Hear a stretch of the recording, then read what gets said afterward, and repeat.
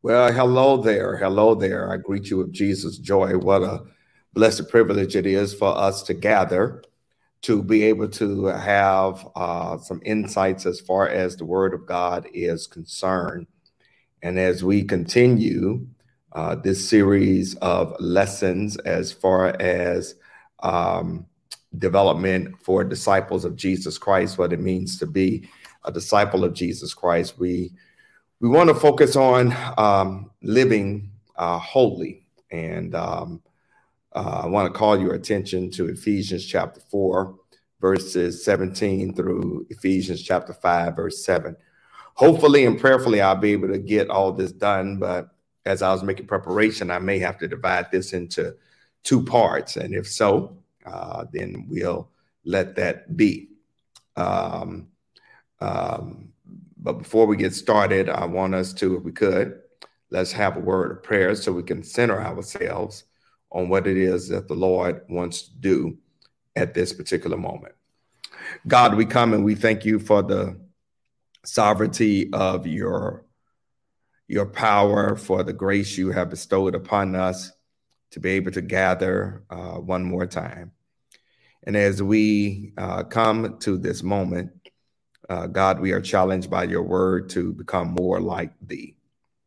So, Lord, if you would, in your own sovereignty and in your own grace and mercy, give us ears to hear what your spirit would have for us to know, and give us all the ability to apply what we gather and glean as far as our time together is concerned, so that ultimately you'll be glorified through our lives, and that someone, because they see us, will want to come to the saving knowledge of Jesus Christ as Lord and Savior. So, Lord, right now, you, the master teacher, show up and teach us your precepts, and let your word be a lamp unto our feet and a light unto our pathway.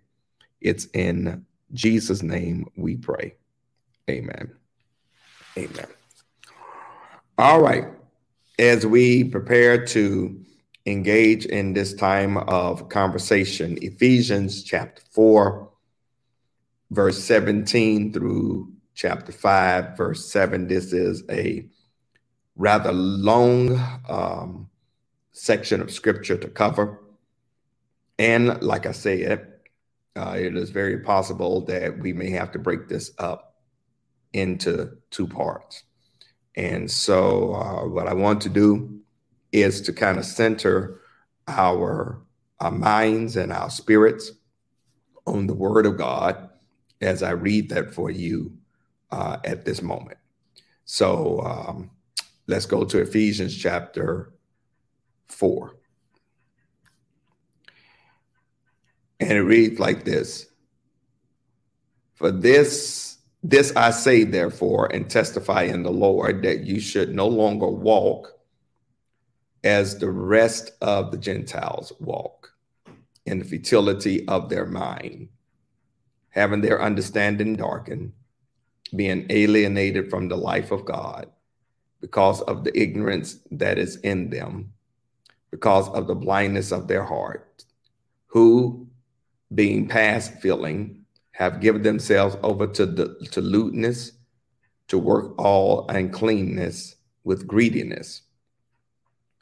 But you have not so learned Christ, if indeed you have heard him, and have been taught him, as the truth is in Jesus, that you put off concerning your former conduct the old man, which grows corrupt according to the deceitful lust, and to be renewed in the spirit of your mind, and that you put on the new man, which was created according to God in true righteousness and holiness.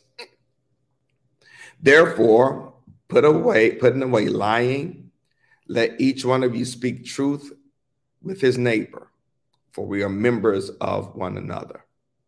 Be angry and do not sin. Do not let the sun go down on your wrath, nor give place to the devil. Let him who stole steal no longer, but rather let him labor, working with his hands, what is good, that he may have something to give to him who has need. Let no corrupt word proceed out of your mouth, but what is good for necessary edification, that it may impart grace to hearers. And do not grieve the Holy Spirit of God, by whom you were sealed for the day of redemption. Let all bitterness, wrath, anger, clamor, and evil speaking be put away from you with all malice. And be kind to one another, tenderhearted, forgiving one another, even as God in Christ forgave you. Chapter 5, verse 1. Therefore, be imitators of God as dear children, and walk in love, as Christ has also loved us and given himself for us, an offering and a sacrifice to God for a sweet-smelling aroma. But fornication and all uncleanness or covetousness, let it not even be named among you, as is fitting for the saints. Neither filthiness, nor foolish talking, nor coarse jesting, which are not fitting, but rather giving of thanks. For this you know, that no fornicator, unclean person, nor covetousness man who is an idolater has any inheritance in the kingdom of Christ and God. Let no one deceive you with empty words, for because of these things the wrath of God comes upon the sons of disobedience. Therefore, do not be partakers in them. We got a lot to cover. And the reason that this is a lot to cover is because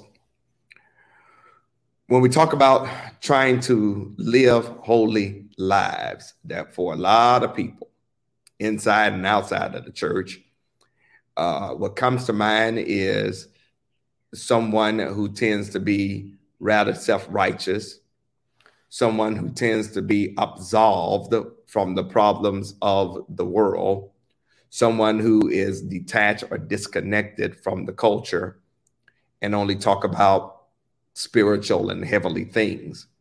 In fact, whenever we think about someone being holy, we see this person who has a very serious disposition, a sullen countenance.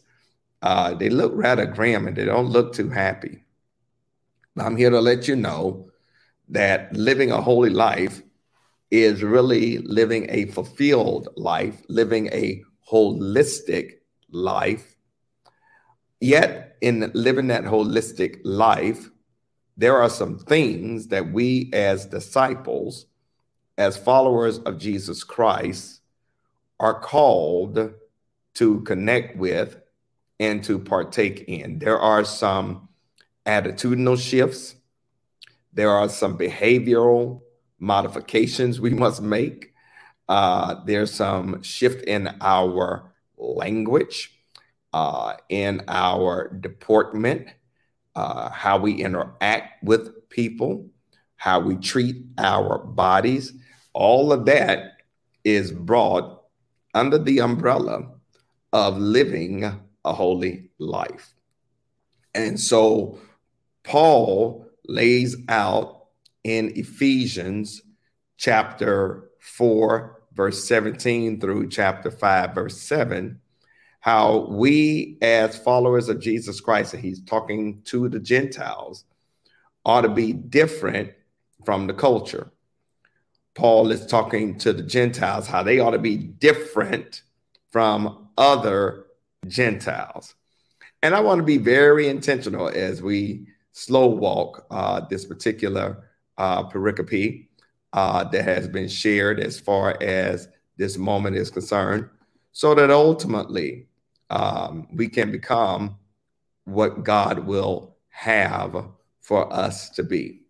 So as we prepare to delve in, let's see as far as this unpacking is concerned, how the Lord wants to work this thing and how the Lord wants to flow.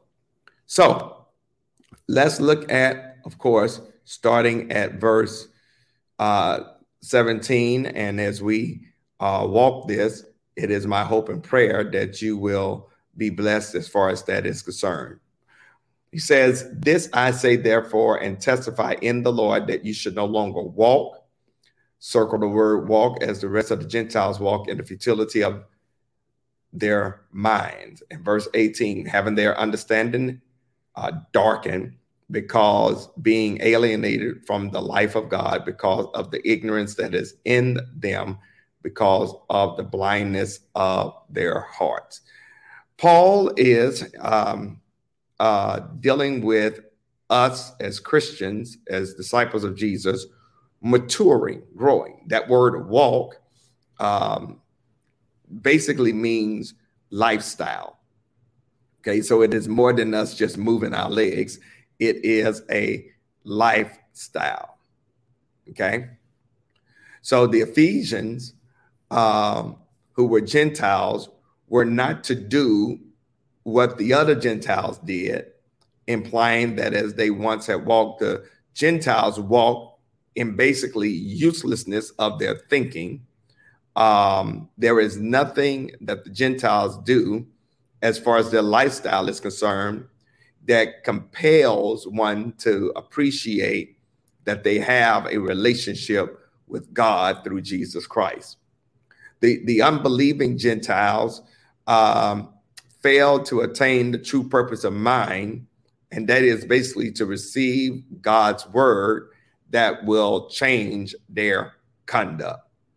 And since their minds cannot receive the revelation of God because they're not in relationship with God, they're considered to be ignorant. They're considered to be darkened as far as walking in darkness.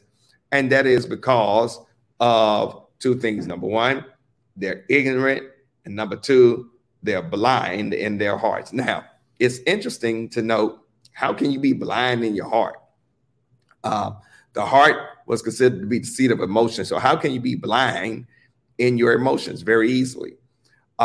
You can live such a way that when the word of God comes to you, that basically you dismiss it. Okay. When the word of God comes to you, you really have no need for it. So this is an interesting place for the Gentiles to be, because Paul, as he continues to drill down, is really describing the unfortunate state of people who do not believe in Jesus Christ versus those who are believers in Jesus Christ. And Paul is adamant that those of us who are believers can no longer live the way we used to live, because the way we used to live is totally contradictory to what God would have for us to do. Now, I know that, when people get saved, we have to understand that they are a work in progress. We all are a work in progress. But one of the things that I want to impress upon you is that we should be maturing, growing, becoming, shifting as far as our understanding, our behaviors, which impacts our lifestyle to look more like Christ and less like the culture. All right.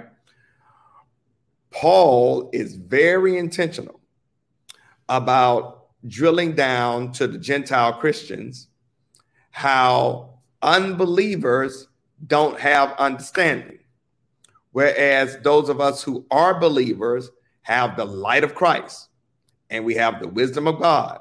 And if we have the light of Christ and the wisdom of God, our lifestyle, our language ought to reflect such. Unbelievers are separated from a life in God, whereas those of us who are believers have life in God. And here's what I want to press upon you. When a person's heart has been hardened, they cannot respond to God. All right. When a person's heart has been hardened, they cannot, hear me well, respond to God. All right.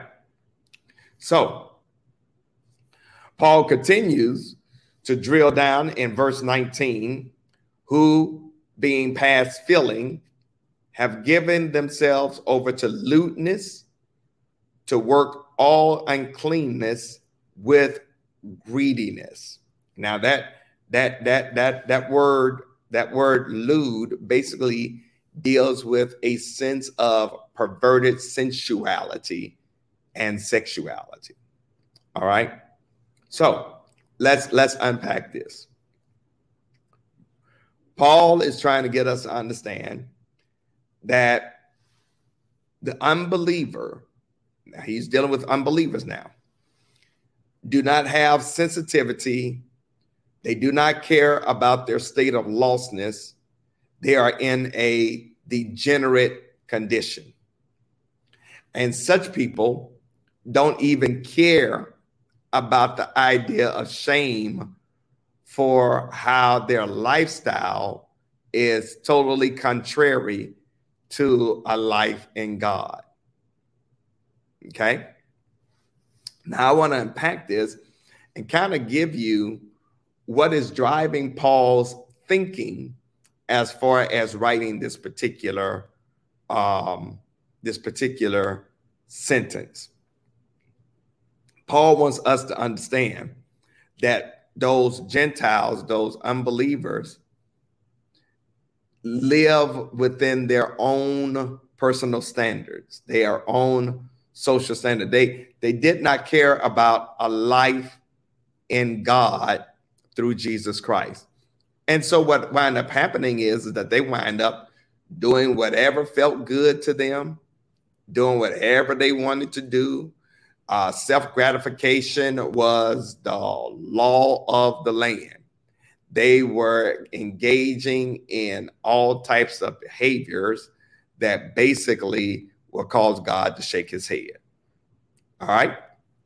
So really what Paul wants us to understand that the next logical step for a person who does not have a conscience, for a person who has not accepted Christ as Lord and Savior, for a person who's not willing to be led by God, is that they have given themselves over to lewd behavior, low moral standards, engaging in every kind of sin, just basically decadence.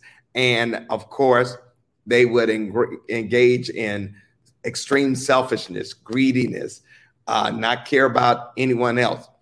They were only concerned about themselves. Me, I. So individualistic. And interestingly, in today's culture, that is what is the driving apparatus of where we find ourselves. In today's culture, and I would even dare say, unfortunately, it's being perpetuated in the church. We have become so individualistic focused until we lose what the sight of the kingdom is all about. Now, Paul seems like he's really going in, doesn't it? I mean, really, really going off on these Ephesians. But you got to understand what was going on at the time. And I'm going to equate that to where we are, because in their culture, they used to worship idol gods, or gods of the Greek pantheon. They used to worship idol gods, and particularly in Ephesus, there was a temple to the goddess Artemis, or in Roman mythology, Diana. All right.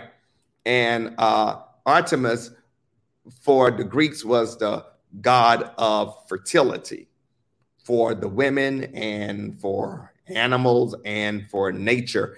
And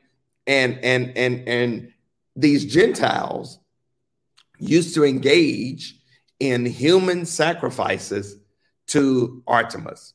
And they would engage in these sacrifices, particularly human sacrifices, because they believed that Artemis would help them to be fertile, that Artemis would help them as far as their crops were concerned.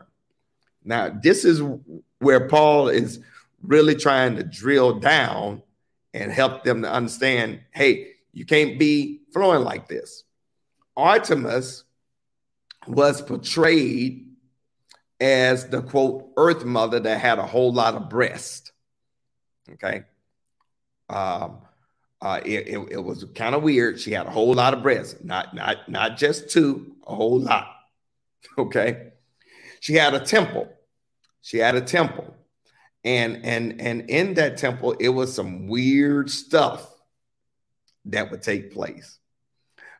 In that temple, they had priests that were eunuchs. They had young virgins. They even had temple prostitutes. All right. Now, watch this. Once a month, every year, was devoted to ceremonies honoring Artemis. They used to have a carnival atmosphere. They had concerts and feasts and athletic games and plays, and created opportunities for immorality, drunkenness, and sensuality.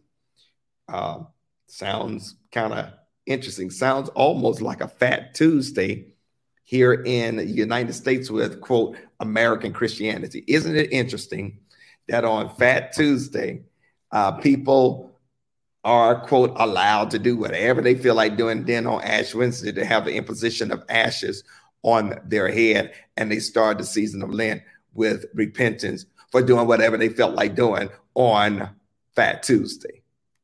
Doesn't that kind of sound like what they were doing back in the time of the Gentile believers at Ephesus? So for the Jew, they did not ever go to the temple of Artemis, and they were not to partake in those practices. Okay. All right. So this is a very interesting place, a very interesting moment to be as far as those Gentile Christians were concerned.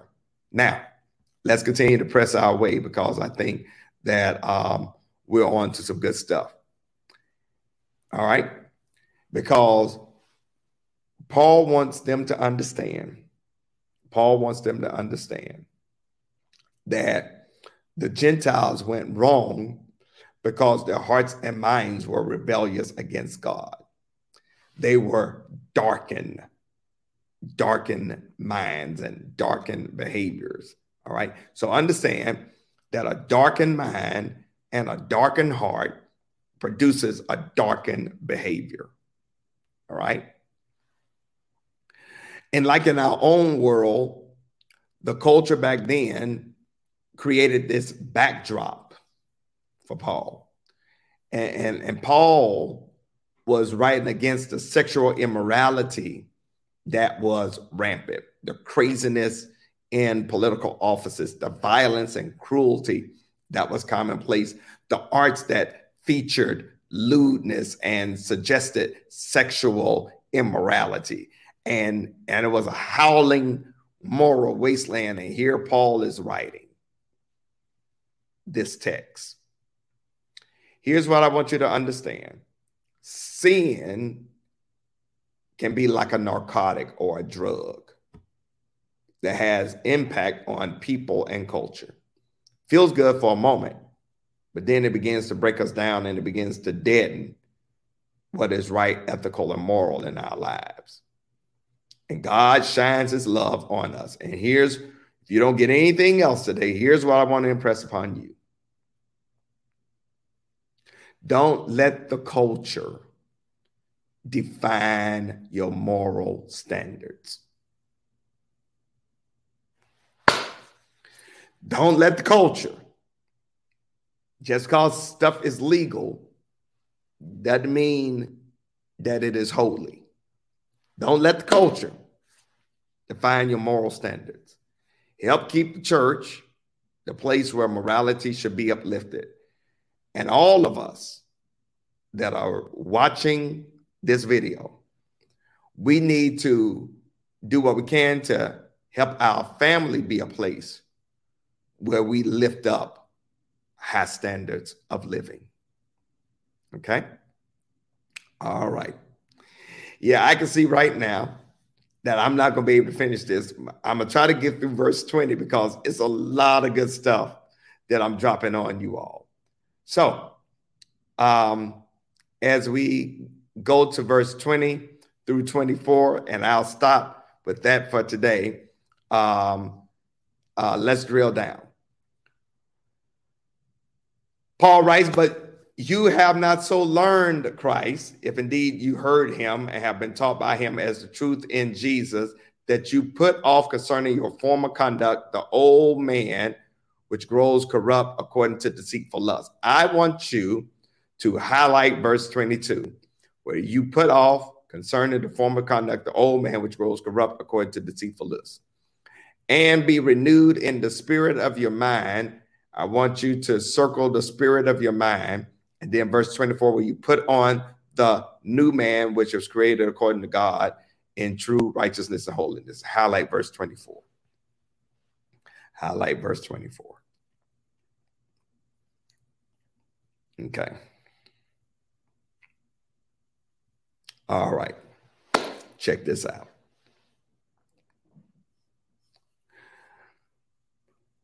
Paul wants us to understand that as a believer, our minds are no longer darkened. And our lives are no longer separated from God. That our hearts are no longer like stone and impure. All right? But you have not so learned Christ, if indeed you have heard him, that have been taught by him as the truth in Jesus Christ. Paul is trying to let us know, you know who Jesus Christ is. You were taught about him. You've heard him. And the teaching and learning is in accordance with the truth of God, because what? Jesus is the truth. Okay? And so really what Paul is saying is that we as believers are called to take off the old person, the old conduct, take off our sins and put on the new person. All right. So Paul is saying three things are happening. Number one, our minds are being made new. All right. You've heard about Jesus. He has entered your thinking, your attitude. You were taught to be renewed in the spirit of mind. Your heart is being made new. Put off the old, put on the new. Your behavior is being made new, that we are called to clothe ourselves in the likeness and the righteousness and the holiness of our God. All right. Okay. Now, Paul, interestingly, when he talks about you have heard him, is really in referring to you've heard Christ, you taught by Christ. He is wanting us to understand that all of that is part of the salvific work of God through Jesus Christ. Okay? And it is this truth that ultimately brings salvation to us all. All right? Continue to walk with me. I'm going somewhere with this.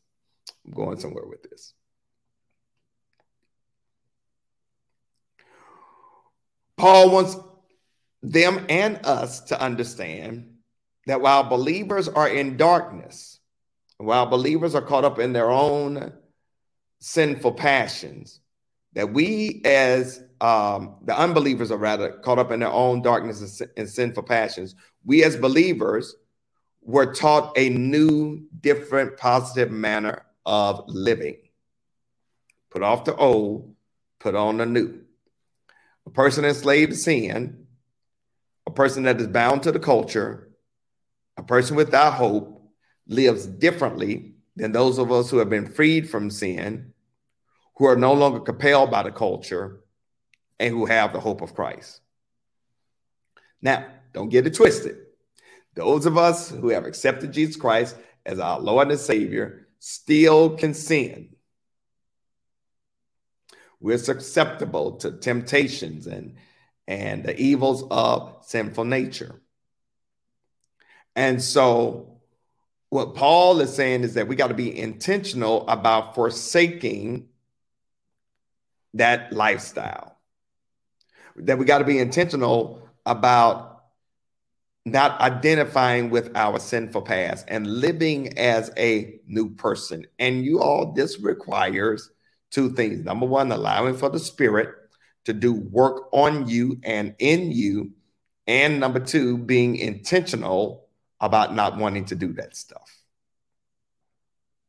Okay? A believer has to put off the old self, which is being corrupted by what? Sinful, deceitful desires. Our lust is deceitful because they make you think you're going to feel good, but fail to provide that feeling. It brings really a weight to our lives. All right. Now, let me continue to press this case. Because our old selves have been corrupted by our lustful desires. It can be like a cancer. It can impact the whole body. As a person takes off like your dirty clothes, we're called to take off our filthy selves and put on the newness of Christ. How does that happen? Here it is. Through repentance. Through repentance. And this putting off is a once and for all decision when we accept Jesus Christ as our Lord and our Savior. This putting off takes place at conversion, and we got to continue to drive out the remaining parts day by day. Here it is. Repentance. If you don't get anything else today, get this. Repentance is a change of moral direction. It is a dramatic reversal of the direction of our soul. It's dramatic. It ain't easy. It is dramatic. It is a shift. All right. And here's what I want you to understand. And it's a shift that we struggle with.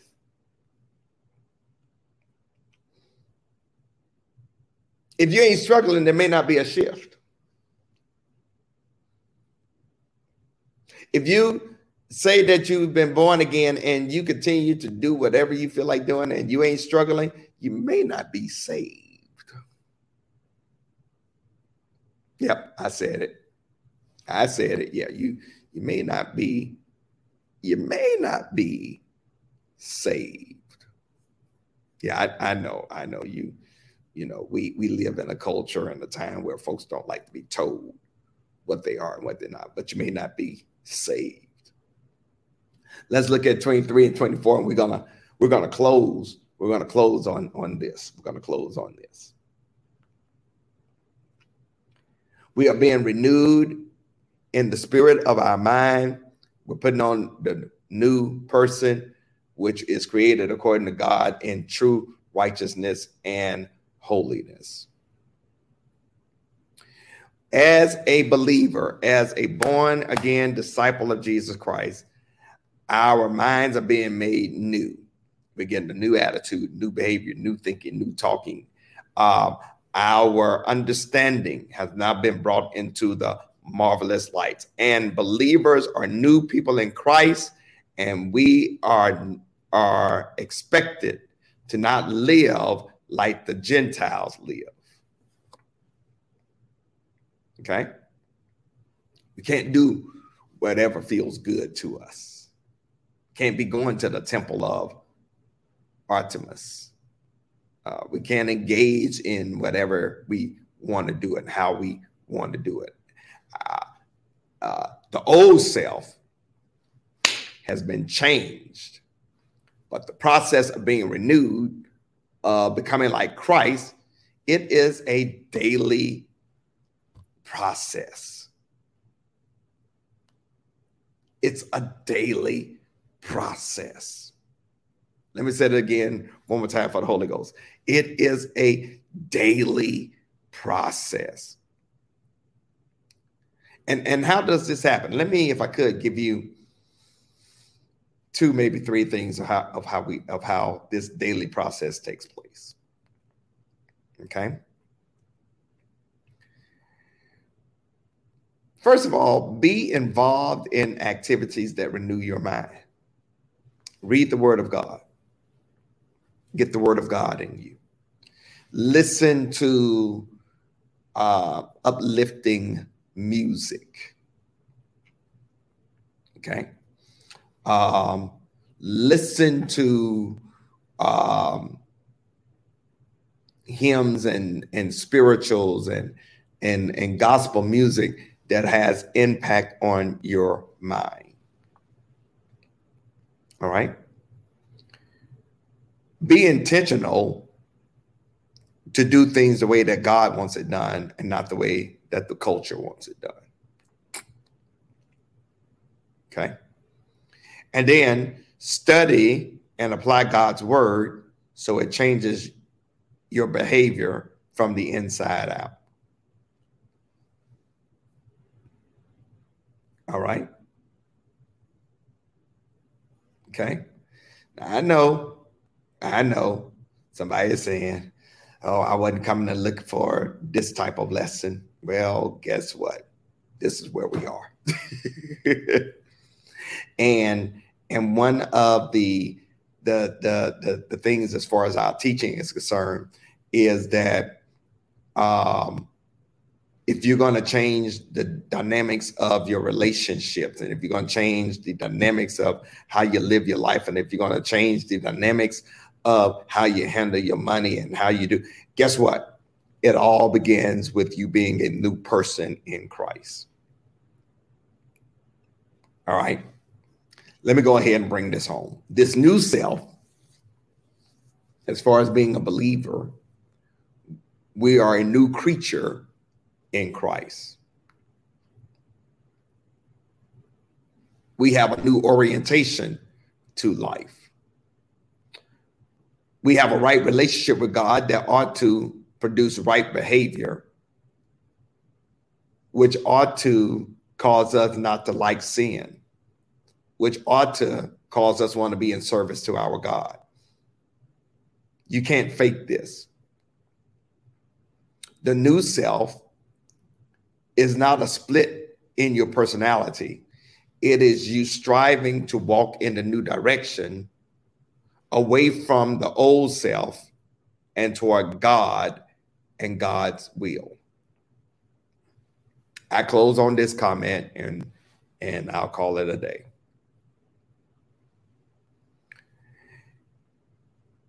Holiness, being a disciple of Jesus, becoming Christ-like, we will always be in a condition of being changed. Here it is. We will always be in a condition of improving. We will always be engaging in continuous quality control.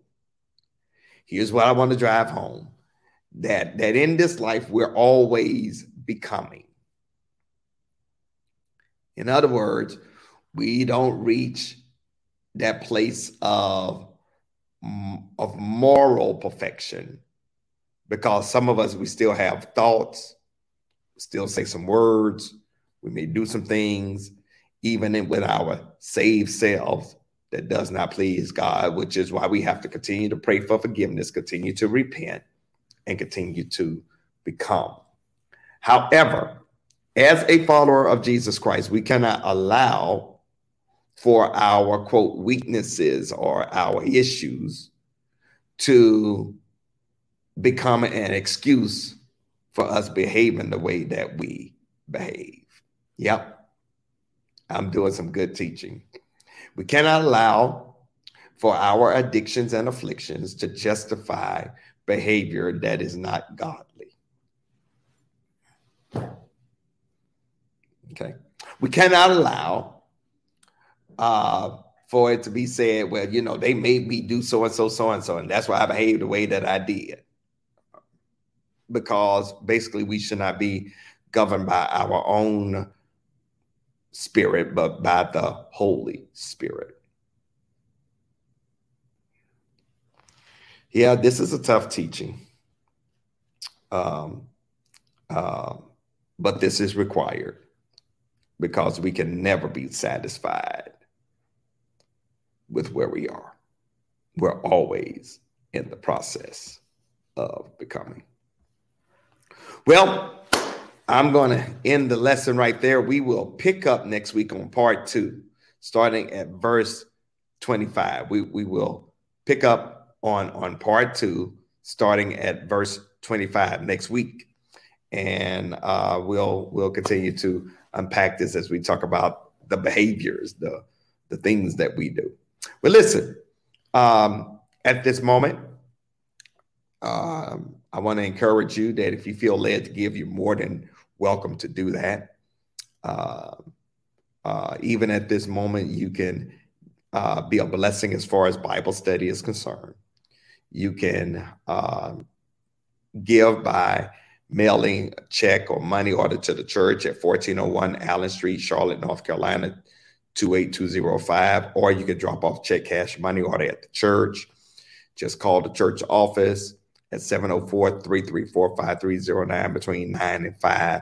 Make sure somebody is in the office to receive your offering and put it in the safe.